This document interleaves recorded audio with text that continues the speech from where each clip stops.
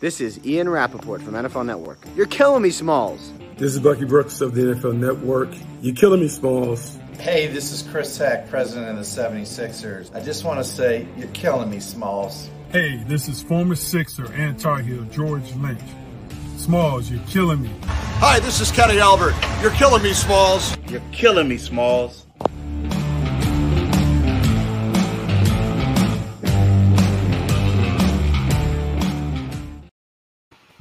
And hello, everybody. Welcome to another episode of the Killing Me Smalls podcast. I'm your host, Mike Small, as you can see on Twitter, at Real Mike Small.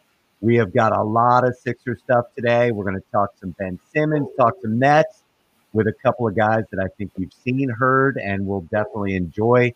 First of all, my buddy Jason Blevins from the Painted Lines covers the Sixers for TPL. Jason, how you doing, buddy? I'm great. Good. Thanks for having me back. Is this my third time? You are a third time killing me. I guess you get the Saturday Night Live smoking jacket now. And also third time is my buddy Dave Early, who covers the Nets and the Sixers for Liberty Ballers, as well as the Clutch Points app. Dave, welcome back for your third time on the Killing Me Smalls podcast. Thank you. Thanks for having me. Good to be with you guys. So you're right in the middle of the Venn diagram today. I guess so, yeah. Is that what you've got behind you there? It looks like maybe some basketball. We can do this multiple ways. That's a heat map. We can do the Brady Bunch thing where I'm the dad. We can, we can do one of these deals.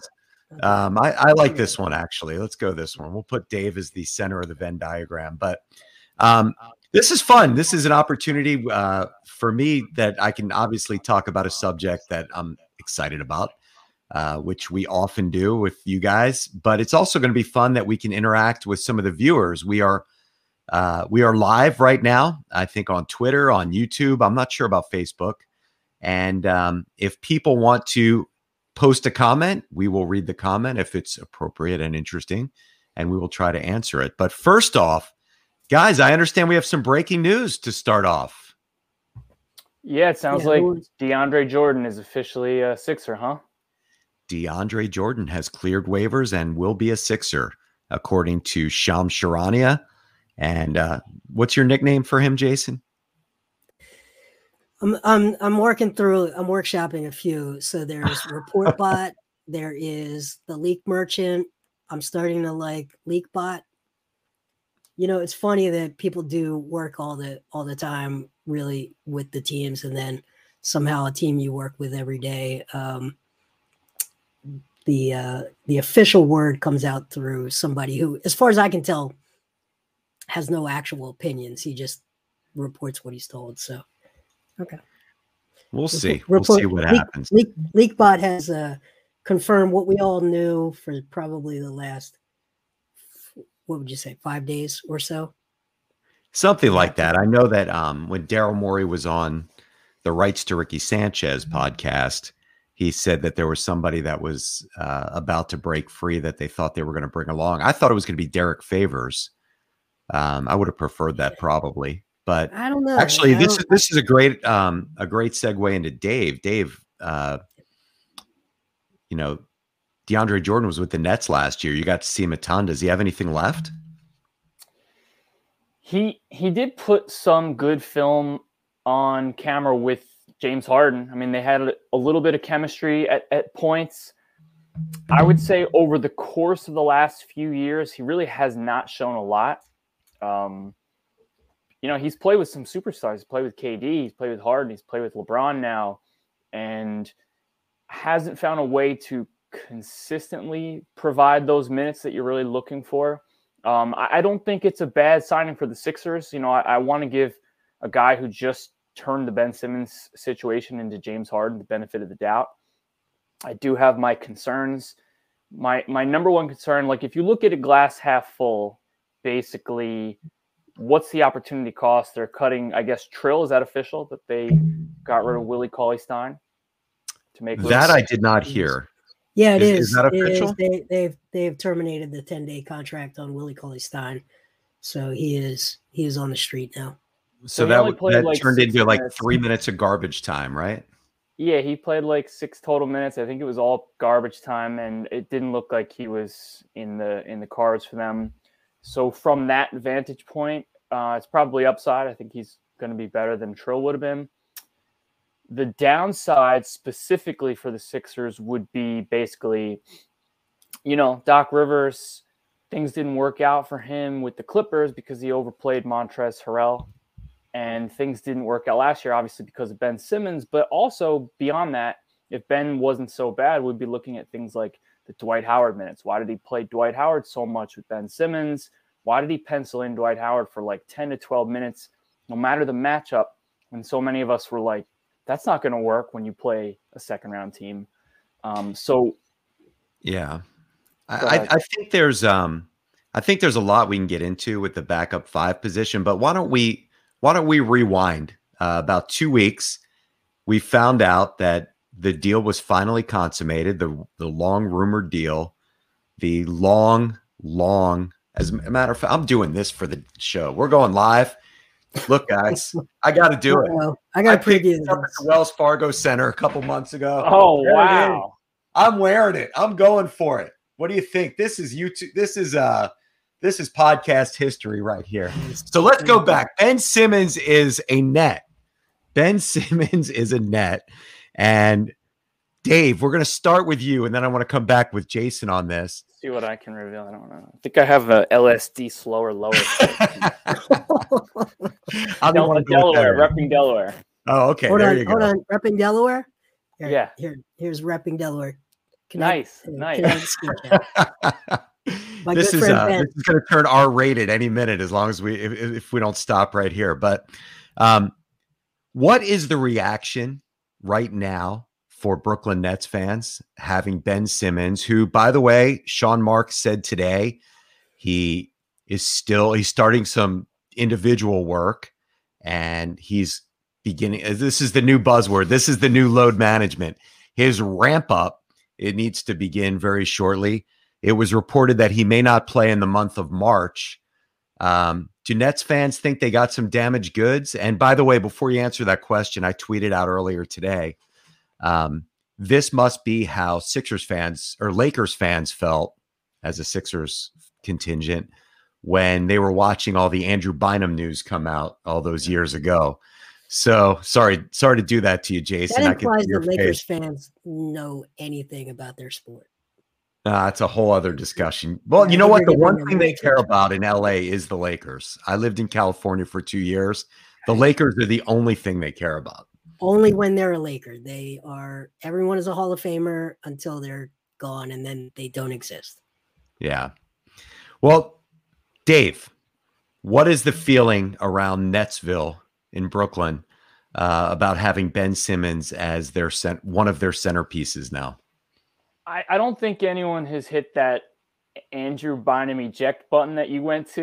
I went early, didn't I? I haven't seen any of this damaged goods. I have had one friend ask me, did they not give him an MRI? Basically, questioning, is it possible they didn't do their due diligence? But they did. They did all that. I think the collective feeling of Nets fans is it's not just Ben Simmons. This has been a thing here for 18 months now. We had this unbeatable super team that we just literally never got to see take the floor more than like 8 regular season games, 12 regular season games total. So I think the feeling is sort of the way Sixers fans felt about things in the process. Like nothing's going to go our way. Someone's going to break their foot soon. Someone's going to have another allergy, And I think that sentiment is here. So on the health thing, I do have some stuff I've talked to some people close to him, and I've known them for a few years now. So this is hard. So his issues dating back a few years are really related to that full IT band, and it manifests in the back. It's not really a structural thing. It's not going to show up on an MRI, but that IT band sort of connects everything through your back all the way down. And it can cause nerve pain in a lot of different areas. Was this going back to that fall in Milwaukee 2 years ago? So that was Remember when he missed all that time with the back? That was an acute injury, but the reason he missed that Celtics bubble series is it's the same injury as that, and it's the same, I should say, condition, and it is the subluxation of the patella.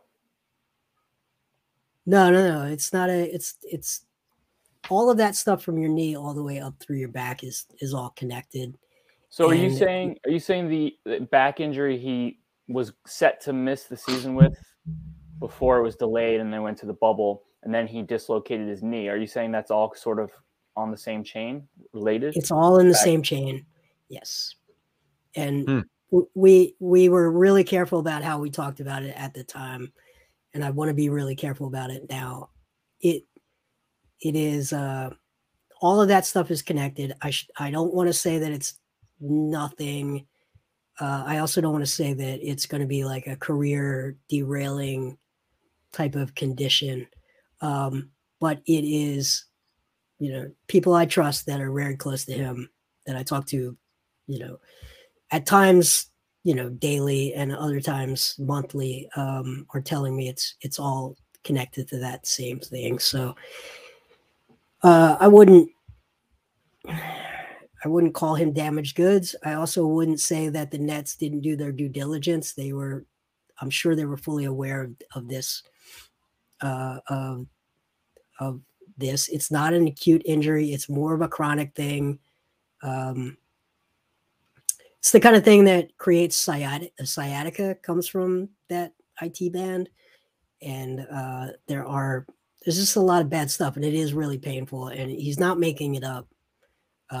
We can talk about the mental side of the game in other areas, but this one is not he's not afraid to play basketball in general. He's not afraid to be on the floor. Will he play this year? I don't know. I think a lot of it depends on are the Nets going to be in a position where they're not just going to run into a buzzsaw of a number one seed? Or do they really feel like the Heat are like a really bad number one seed, that is vulnerable? I think they are. Well, what's interesting to me about this Nets thing is they're going to be like an AAU team going into, if they make the playoffs, they're going to be like an AAU team, really. I mean, Kyrie's going to, KD's coming back tonight. Kyrie can't play, as we know, the home games in Brooklyn. If Ben starts in April, there's not going to be a ton of chemistry there, at least, from the Ben perspective. So it's almost like throwing some talent together and hoping that, rolling the ball out and hoping it works. Now it's working in Philly, just throwing it together, but we'll save that discussion for a few minutes from now. Dave, is there concern on the Nets side right now about, this might be too late? Maybe this is a packing in for next year thing? It's got to be concern. I mean, if the playoffs were today, they're at Toronto without Kyrie Irving, because no matter what happens in New York City, Kyrie's not in that game. Canada has their own rules. Right. So he wouldn't be able to play at all. There are definitely, even before that first round buzzsaw, which I don't think they think that there's a buzzsaw scenario. I think they think they could beat anyone if healthy, but they got to get healthy. They got to get out there. Right. To that point, there's definitely concern. Like a few days ago, I was having the conversation, is Ben Simmons ducking the Sixers? And I started to come to the opinion, well, Nets fans have to hope that that's the case, because the stuff that Jason's talking about is so much worse, that you've got a player who's going to have a chronic thing. And I think it does go back to that 2020. A lot of people speculated that it was in that All-Star game. I know the Sixers said it was in a subsequent practice, but it was that game against the Bucks where he had to leave after the first quarter, and Brett Brown was like, he was nauseous like that. I've never seen a player in that much pain. All that stuff is absolute nightmare scenarios for Nets fans. Immediately gets them to start talking about, well, can we trade him for Bradley Beal or Damian Lillard as soon as the season's over? And then like this crazy pendulum is like, can you imagine if you were the Heat or the Sixers and ended up having to play the Nets in the first round, and all of a sudden they're coming to you with Kyrie out there, maybe Ben Simmons out there eventually, in an optimistic scenario, and then Kevin Durant too. That's horrible, because now your road to the finals is brutal. Well, that would definitely be a tough early round matchup for sure. I guess the question that I would ask is, is even, do either of you two have any historical perspective of a team coming together that late that really hasn't had any time together and being able to make any kind of significant impact? I mean, there's not a lot of precedent for mid-season trades of all-stars and making that work. That's why this Harden thing so far looks pretty good. But there's not a ton of precedent to it being something that happens often, but something like this, where the Nets are having to deal with. Do either of you have any kind of historical perspective of? I think the closest thing, and it wasn't a trade, but the Cavs won a championship with LeBron, where that team was really bad defensive team. They were just a mess on the defensive end, and they load managed LeBron for a ton of games, and they just had no real cohesion whatsoever. And they got into the playoffs, and LeBron was a workhorse and is LeBron James and the best player of all time. So everything works. We're not doing that I got him second. So we don't have to do that. I had an argument at the 16-year-old kids yelling at me yesterday for this take on the basketball court. So, okay. It's but still MJ. This is definitely not a LeBron podcast. LeBron's better than MJ. LeBron is better than MJ. I'll say that confidently. All right. I guess we know what we're doing for both of your fourth appearance. Anyway, keep going. This is your podcast.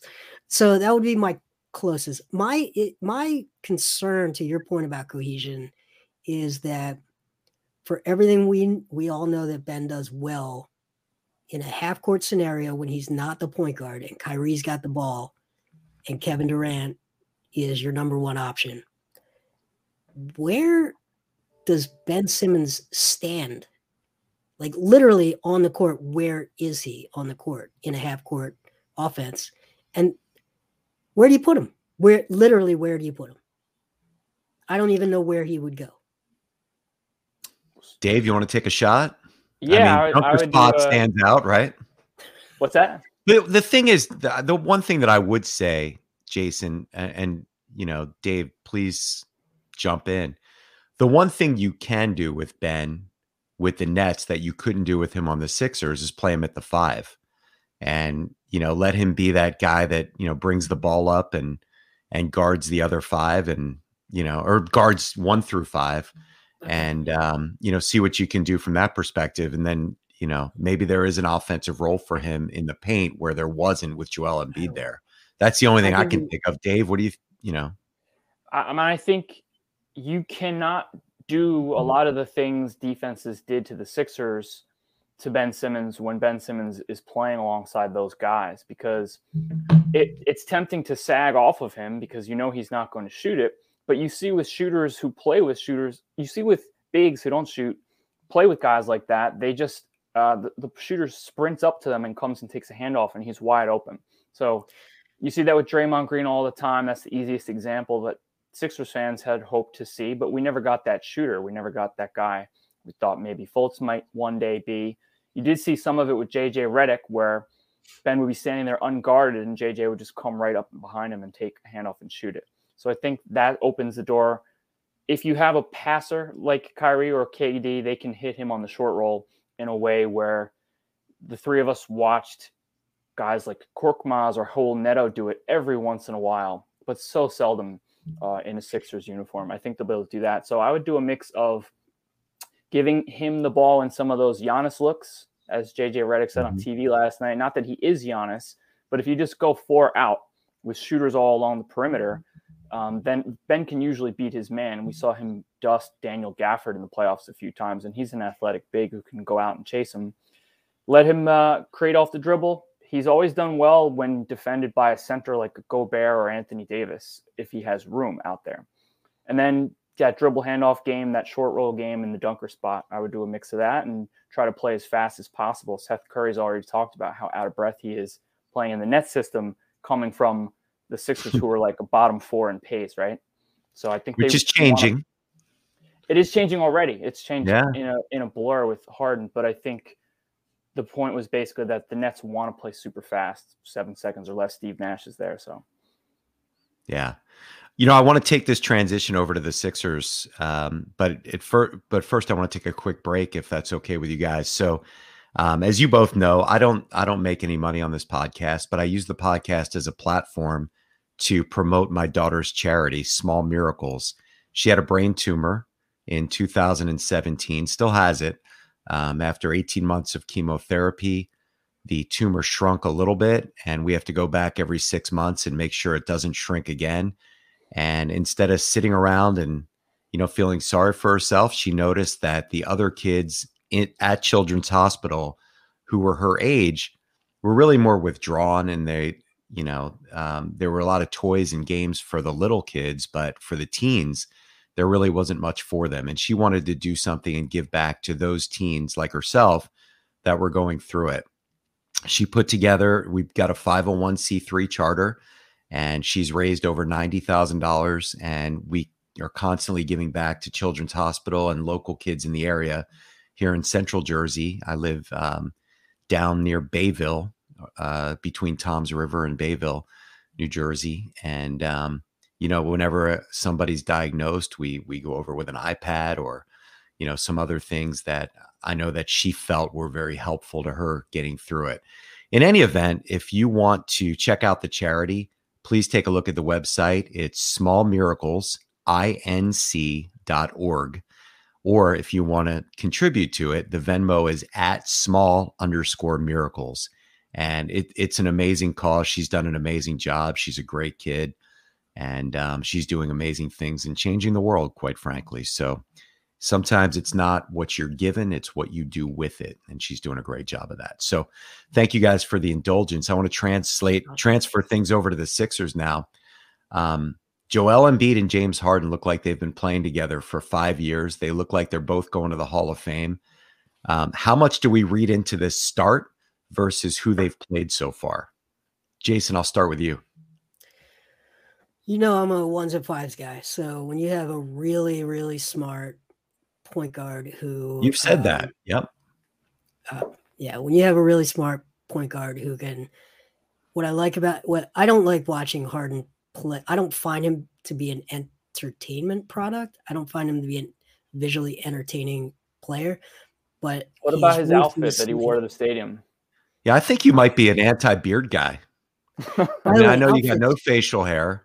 I'm thinking that this is beard for years. I just got is this a beardist podcast? I don't know what's going on. But anyway, I just got rid of the beard last year. So you don't find his game aesthetically pleasing? I don't find it. I get exactly the style because it is the ruthless style of point guard, which is north and south. Instead of trying to beat a man left and right and do a bunch of things from an east-west perspective, he plays north and south. He puts a ton of pressure on a defense, and then he makes you pay for your decisions. And that's the job of a point guard. Force you into an impossible decision, make you pay for it. So he's creating now leverage for the best center. I think 10 years from now, we're going to look back and say this is the best center to ever play the game. And the numbers may not say that, but the bag is there. I said to that 16-year-old yesterday, we talked about Hakeem. I said, yeah, Embiid is Hakeem who grew 3 inches and added a 3. Like that's what you've got. So you now create a guy who was forced to play through double teams, triple teams from multiple attack angles, having those doubles and triples come from many different angles, whose brain has caught up with all of the different ways people will attack him. And now you've eased a ton of that pressure off.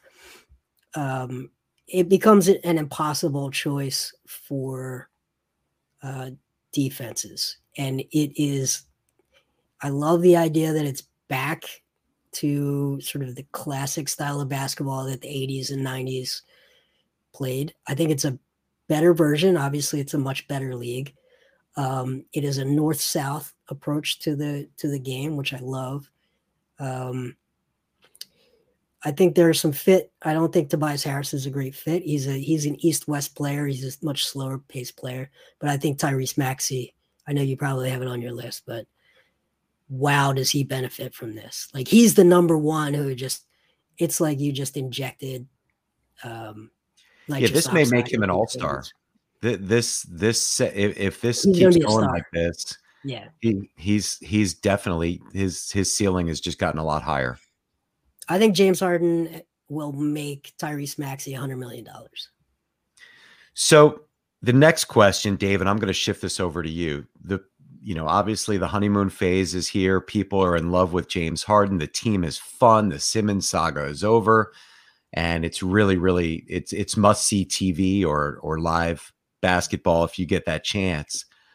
The question that I have and that I keep getting from the naysayers is James Harden forced his way out of Houston. He forced his way out of Brooklyn. He was super excited to get to Brooklyn, and it was only a year ago. And now a year later, he's super excited to get out of Brooklyn. And we're going to, have this. Maybe we'll get this for the next 20 games in the playoffs, but then next year something's going to happen. Should we be concerned? Should we feel like, since he's got these relationships with Daryl Morey and Michael Rubin and Meek Mill and everybody else, that this is not going to, what coming from the Nets perspective, should we be weary of, or should we be weary?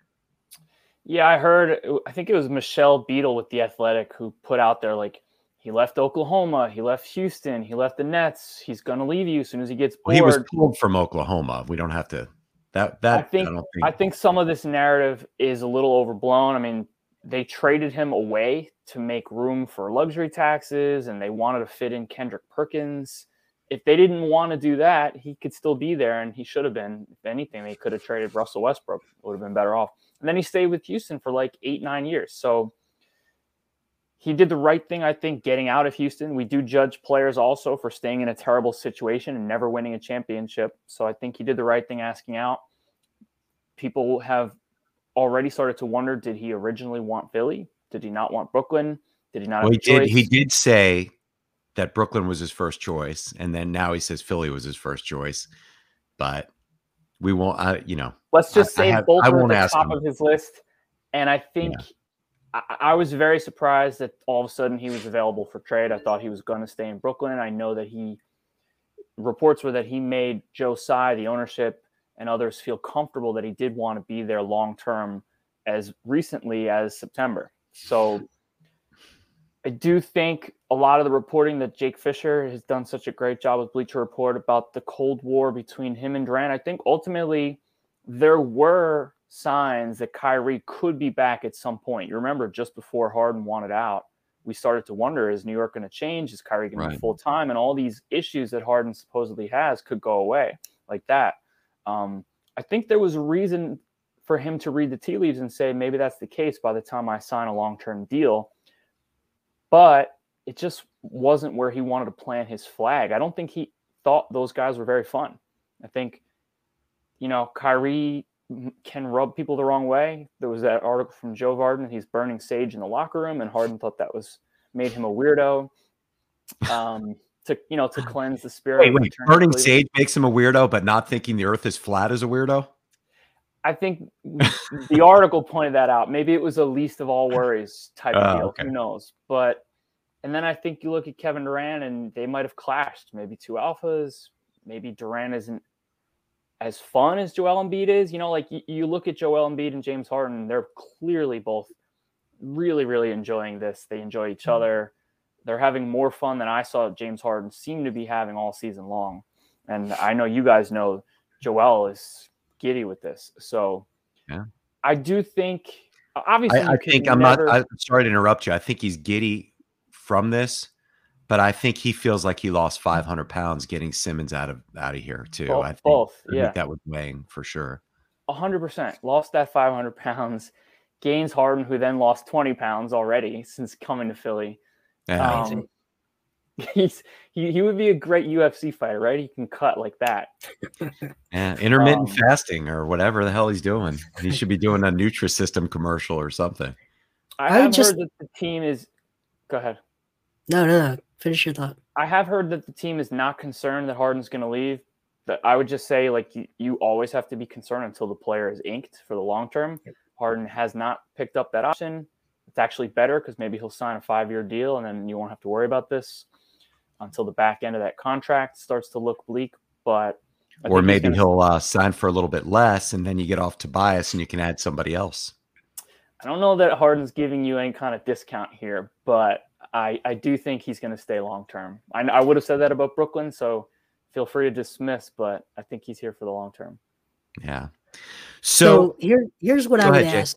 I would ask both of you and all the listeners and viewers that consider in your life, when you've had a boss who gave you the big break and he saw the potential in you and really made your career happen. And we can talk about how James Harden in OKC was sort of the fan favorite, sixth man, third star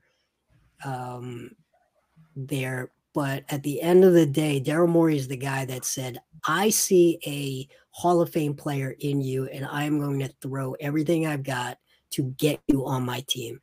And if you think back to the person that did that for you in your life, think about how you feel about that person. And is that a person you would ever pull a Jimmy Butler to and just show up for half a season and bounce? It's hard for me to see that. I think he's now had someone who has shown no BS, no, in the tunnel, gas you up about how great you are. It's a guy who's pushed his chips into the middle of the table to acquire you twice. Made sure that I agree. Generational wealth. Right? I agree with you on that. I think there's very little downside for that reason, but where's he going to go? I mean, if this thing goes sour, he's definitely hurt his cachet and value. I mean, I can't imagine that the Boston Celtics or, I'm just picking up a random team are going to say, oh, you know what? I'm going to send Jaylen Brown over for James Harden, or I'm going to sign him in the offseason for all of my cap room because I trust he'll stay here. I think he knows that this is where I think he knows that he's got to make this work as well. Yeah. And where if you're an elite point guard and like a Chris Paul, last 2 minutes of a game, Kyrie Irving, forget the first 46 minutes, James Harden level, Hall of Fame level, like point guard. How many situations can you say, well, it would be better to play with that person versus a Hall of Fame center that has all of it, everything in the bag, a guy that can literally empty the paint for you so that you can really just do whatever you want to a defense. Does he thrive with a Clint Capella type? Sure. But this is a whole different thing he gets to play with. This is like the newest Lamborghini that he just gets to go take out for a spin. I think the Jimmy Butler example is a really good one in the sense of Joel Embiid has shown that he can play with anybody. Jimmy Butler couldn't play with anybody at that point, right? Or at least the perception was. And the fact that he and Embiid are still such good friends, and they did click on the floor. Now, there were other reasons for Jimmy Butler not being here. One of them is Ben Simmons. The other was Brett Brown. But the bottom line is I think that all these things lead to the fact that this should end a lot better. I want to transition because I know that I promised Dave we'd get him out at a quarter of because he's got the Nets pregame to do. You guys brought up Tobias earlier. I agree with you, Jason, what you said, that he doesn't really fit this style. Can he be a good catch and shoot guy? Can he throw 6 or 7 threes up a game? He's got the ability to do it. The question is, do you guys think that he will make the adjustment this year? I don't think he'll be on the Sixers next year. Do you guys think he'll make any kind of an adjustment this year? Or do you think what we've seen the last 3 games is kind of what we're dealing with? I said it earlier. I think you can be a really good player in the NBA, but if you're not a Hall of Fame level player, then fit and context matters. And the scheme has now changed drastically, and the things that make him a near all-star no longer really apply to this offense. So, but do you think he can adjust and be a useful player? Or do you see, I mean, Niang coming in for him in the last 3 minutes of a playoff game? I mean, do you think it's going to get that bad? I don't know, but he's a deliberate player and I don't think you want that around James Harden and Joel Embiid. I think you need super decisive, just they know their thing and they go do their thing without thinking, just mindless, like unconscious, no conscience shooters. Him passing up that one like wide open three to dribble into traffic Right and in the then lane, kick yeah. it back out. Can't have it. You can't have that, and can't have it. And he's been doing it several times since Harden was finally available. I agree. I mean, I don't know. I mean, maybe they can help him. There were times in 2019 when Butler and Redick were here where a smart coach like Nick Nurse said, let me just leave open Tobias and live with it. And he shot like, what was it, like 2 of 13 from three-point land in game 4 of that series. I think we're going to be headed towards something similar where teams just dare him to shoot, especially if Matisse is out there with him. You could help off both of them. And it could get ugly to the point where I don't know if they'll do it because he still has plenty of cachet to his name. You still have Stephen A. Smith saying, if Tyrese Maxey is the third player here and it comes at the expense of Tobias, that's terrible. They'll never get out of the East. So I don't know how Doc would see it. Doc thrived with Tobias in LA. Is he going to commit to him no matter what? Probably he shouldn't, because like Jason said, having an unconscious bomber out there, even like Danny Green, might be great. Here's a thought experiment for you guys. Like, let's say they didn't use Robert Covington on Jimmy Butler and had him. How much more would they have attached? I thought about this question the other day. How much more would they have attached Elton Brand to Covington to get Tobias Harris in that trade? So Robert Covington plus what gets you Tobias back in 2019? Probably a lot. And what would they have to attach now to Tobias to just swap him for Covington, who'd be a really nice fit in some ways? So it's tough to think about that. He'd be an absolute fantastic fit, but I don't know how that money would work at all. No, this is just theoretical. I'm just I'm with you 100%. Totally. Well, you remember all the people screaming for a Tobias Kevin Love swap. That would work out pretty well right now too, the way Love's played this year. You just want a guy to shoot it. Yeah. Shoot the three. Kevin, say whatever you want about Kevin Love and being washed. Like, that's the type of player you want. Like, would have been a perfect fit. Larry Markkinen is like the type of player you want, right? Yeah. It's not about would be ideal. Yeah, it's not about a value judgment on Tobias in a vacuum as an NBA player. I don't think it is. I think what he does well, he really is valuable, but it has to fit within the context of what else is happening, and I don't see where it fits with what else is happening on the floor. And I know it's early, but I watched the guy for his entire career. He's 29 now, right? So having watched all of these guys for their entire career,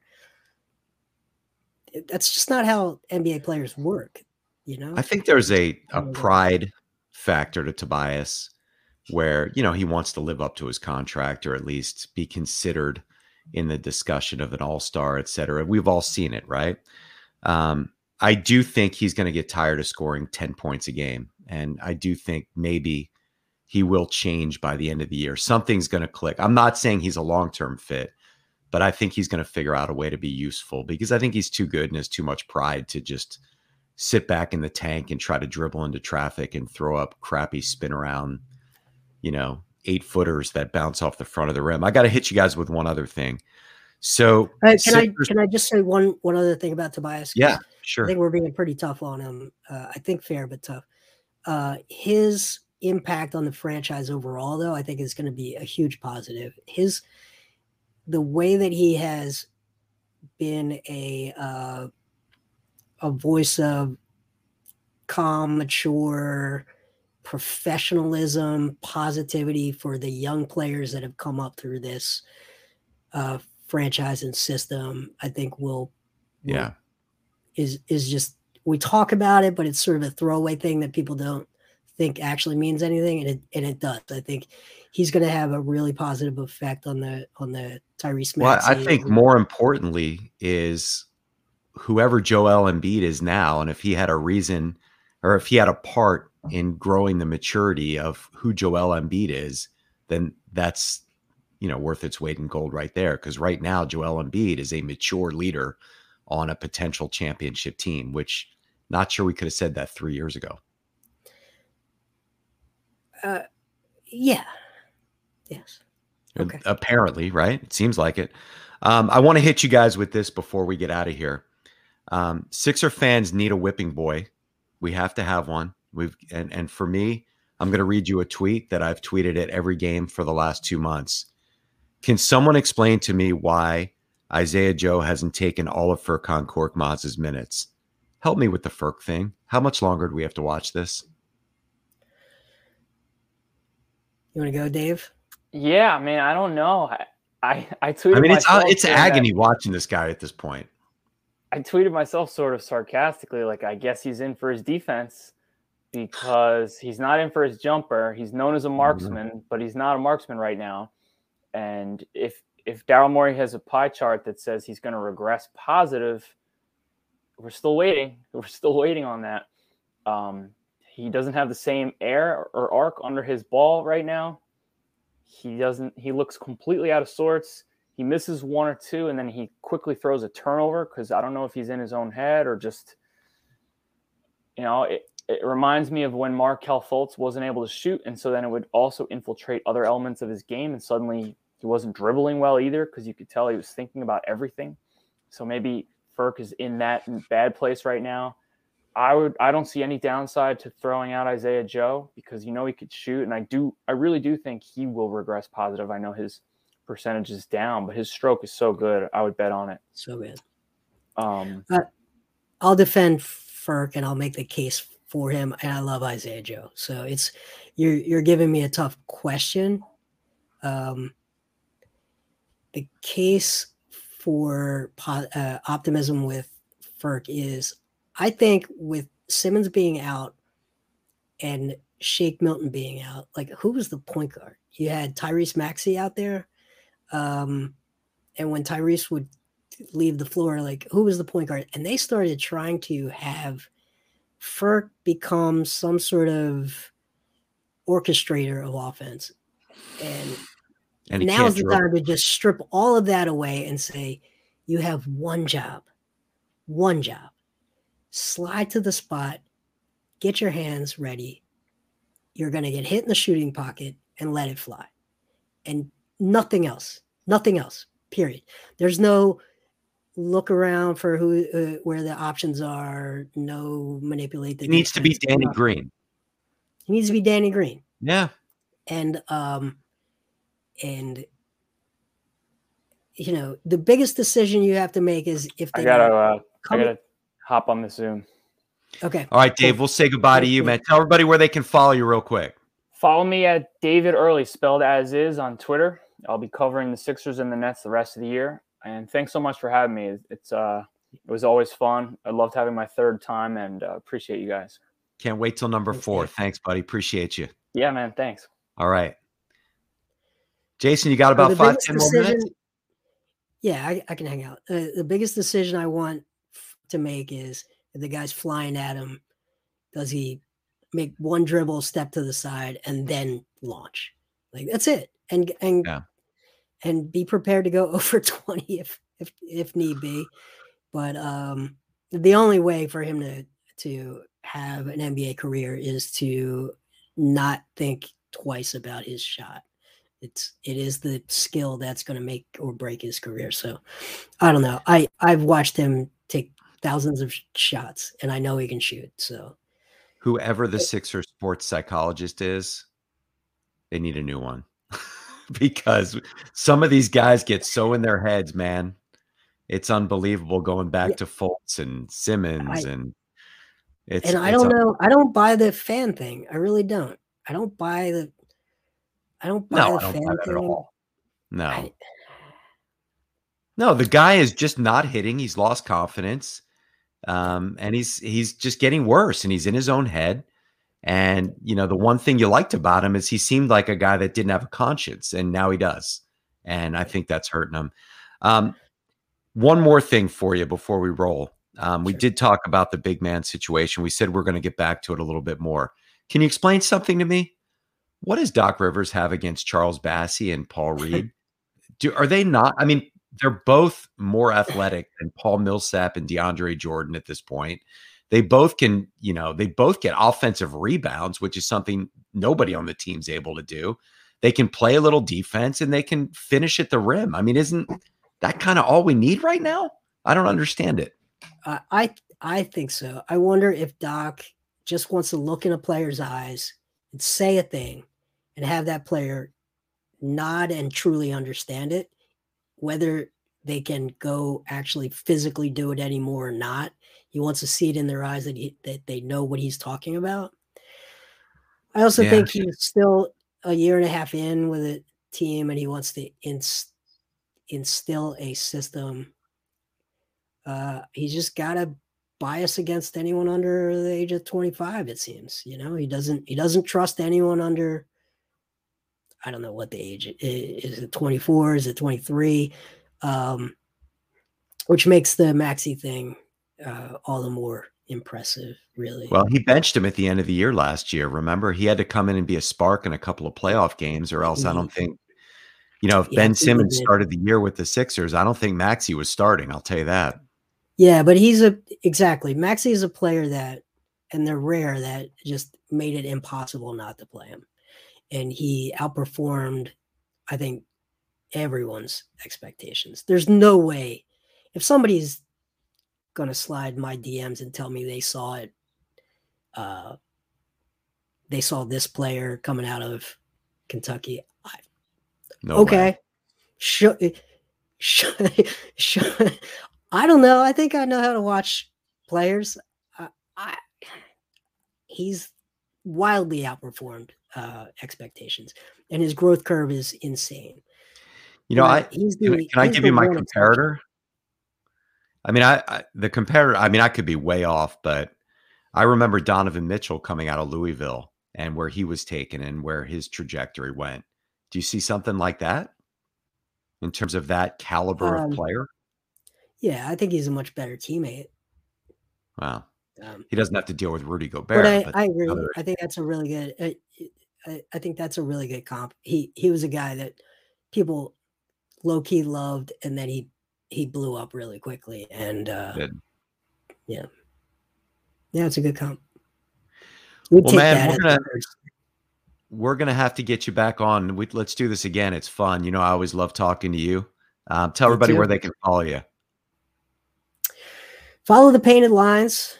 Follow Mike Small. I oddly gained a bunch of followers on Twitter. I guess I made it seem like I'm back in the Sixers mindset. So I am Jay Blevins NBA on Twitter, and I will try to focus more on talking about the team and the NBA. And appreciate you having me on.